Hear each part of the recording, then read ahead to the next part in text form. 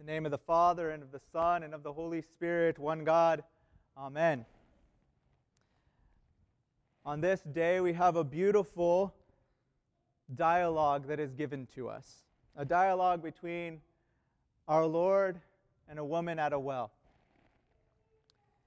On these Sundays that follow the mid-feast, some people nickname them the Water Sundays because there's water mentioned over these next 3 Sundays that are deeply connected with how our Lord heals the soul or the body of the people that He is speaking to. What's unique in this account that it is, I believe, the longest recorded dialogue that our Lord has with anyone in the Gospels.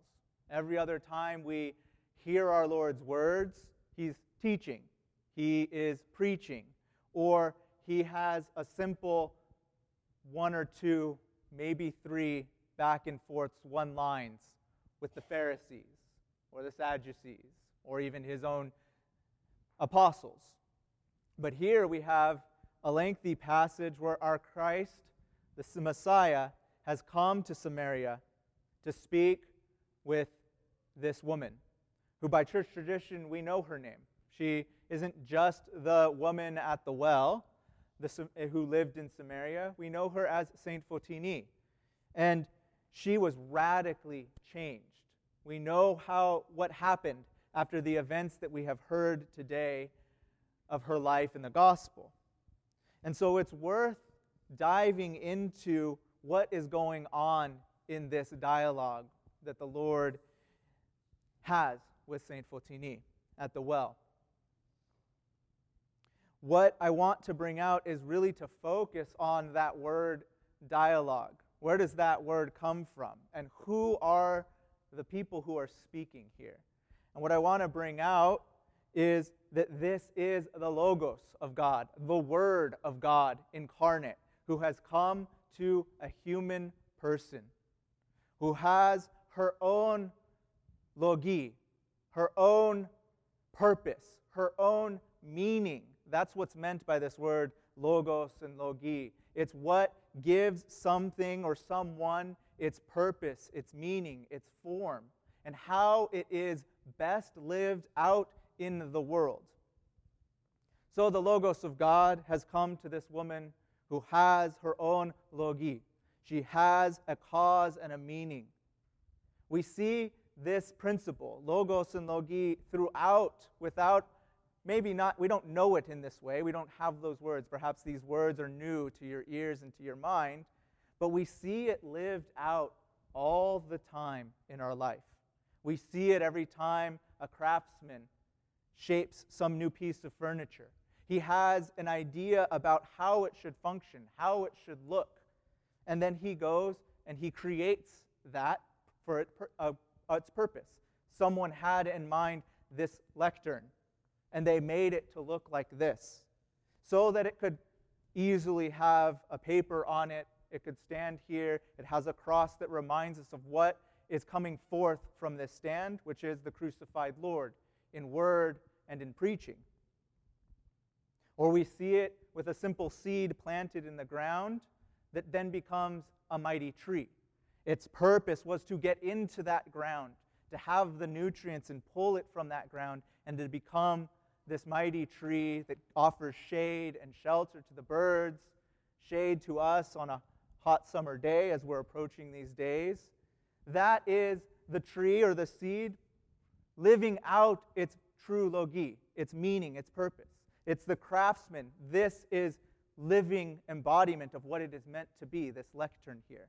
So we see it in all areas where something has its meaning, its purpose, and its form, and is used or is fulfilling, in the case of a human being, what it is meant to do. And so all of this stems from our Lord, who is the Creator. When we call Him the Logos of God, we mean that He is the one who has it in His mind, so to speak, that gives all of these things their meaning and purpose. But what is different about human beings, what is different about Saint Fotini, we can say.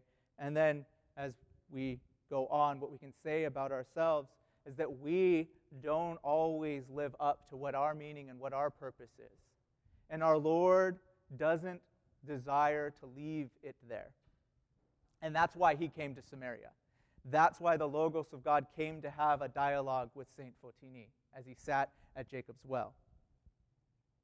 So what structure and what form can we come up and see in this dialogue? Our Lord comes and he's the one who prompts the conversation. I sort of laugh every time I begin this, reading this or hearing it again on this Sunday, because I think so often in our life, we kind of just want to go about our business and be left alone. And I wonder if St. Fotini was just like, let me get this job done and get the water down to my house. But our Lord stops her in her routine, and he prompts her to help him. He begins that dialogue with her that disrupts that routine. And there is an initial resistance from St. Fotini. There is a resistance to helping him. There is a resistance to hearing what he has to say. But then there is also an intrigue in how he has prompted her, because he goes on to tell her that there is living water that will quench every one of her thirsts and be a perpetual source for her spiritual sustenance. But she doesn't quite get that that's what he's talking about yet. And so she's intrigued, because Christ has upped the ante of the ask. And so she begins to go deeper into that dialogue with the Logos. And in this dialogue, he reveals that he knows her inner depths. He knows her private life. And in that private life, as he asks her, call your husband, and then she says, I have no husband. And he says, I know that you have had many. I know the inner life. And this is a call toward repentance, a call of a revelation of the knowledge that he has of her inner life. And from this, she begins to be changed. Her routine is disrupted by the simple beginning of the dialogue. But in this point of the continual engagement, this back and forth, our Lord reveals to her that there can be a different way, because he has come into her life.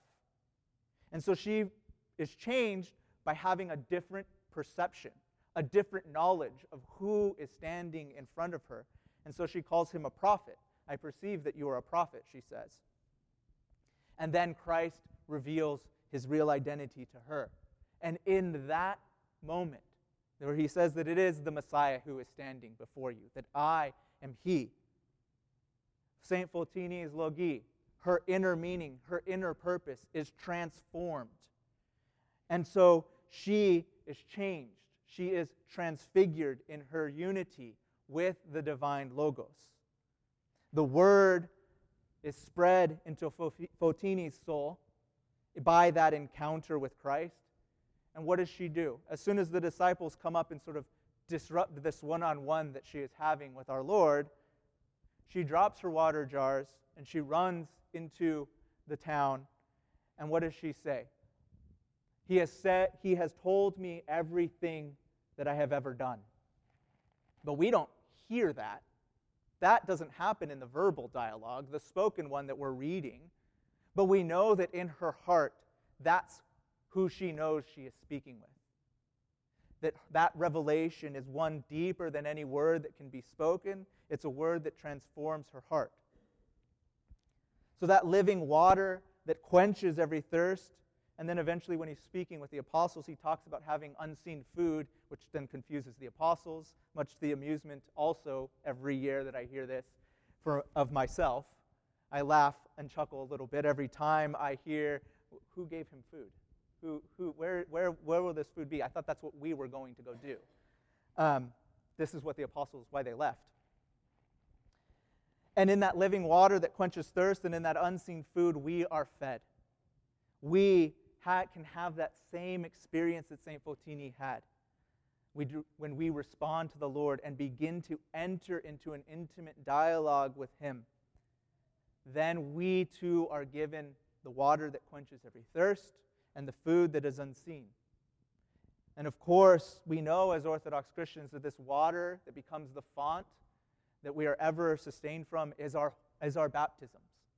And we know that this unseen food is the very body and blood of our Lord that is given to us in Holy Communion. For our eyes don't necessarily see the spiritual depths that are there, but when we encounter them, our spiritual eyes, our heart, our soul, and our body, they become one with Him, and our meaning and our purpose become true, no longer scattered, no longer broken like St. Photiny's was. We are made whole and complete in that encounter. So this realization that St. Photiny has of coming into contact with the Messiah, what did it give her? Before she came up from the town of Sychar to the well, perhaps wanting to be left alone, because she came in the middle of the day when no one really fetches water. They want it in the morning when it's cool and the hike up the hill will be easier. So perhaps we can indicate that she did want to be left alone. But, so she was bound in some way by her life, perhaps by the shame of her life in the town. But what she has in the realization of who stands before her and in the dialogue that she has, knowing that this is the Messiah in the end, she is given freedom. She is one who goes and becomes an apostle, if you will, a witness of who the Lord is, and spreads that word to her entire town. No longer is she bound by her bodily passions. She is given rather great joy by the revelation of her sins before the Lord. What a paradox often that we come to, because we think that the revelations of our sins would be more of a burden. But here we see that the revelation of her sins before Christ doesn't bring more burden. It brings more joy and more freedom. So much joy and freedom to Photiny that she goes and shouts it through the town. He has revealed all that is about me, essentially. And so all she does in these two things that she tells the people of Sychar, her fellow townsmen, come and see, and that word which we have just heard. I am changed, everyone fully understands by those words. And so the town comes and they see for themselves. They come and they begin to experience the Logos, the Messiah, Jesus Christ Himself, for themselves. And they too begin to get that same freedom and joy that Photiny was given. They are changed. And our Lord says, look how great and white and ripe for the harvest is this town, to His apostles, as they come up the hill to see Him themselves. So a dialogue with the Lord that Photiny has, it reveals to us what is the inner heart of repentance. It's about a relationship. It's about a conversation. It's a dialogue with the one who created the universe.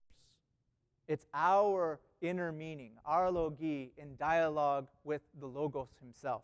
And in that, we become purified, joyful, and free.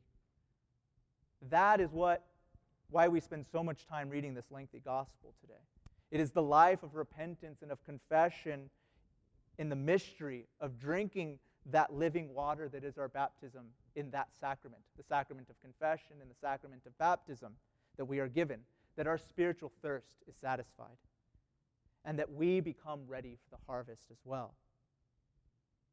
So engage with Christ. That's what Photiny did. Even when she was confused, this man probably doesn't make sense. That was probably her first thought. But the Lord nonetheless seeks us out. He asks something of us. We engage with Him when we begin that dialogue, and that is where the relationship begins. We may be confused at first. We may not comprehend what's going on, but at some point in that engagement, in that dialogue with the Lord, a revelation occurs. And our life and our desire to change occurs with it. Now we begin to be conformed to Him who is the Logos of the whole cosmos.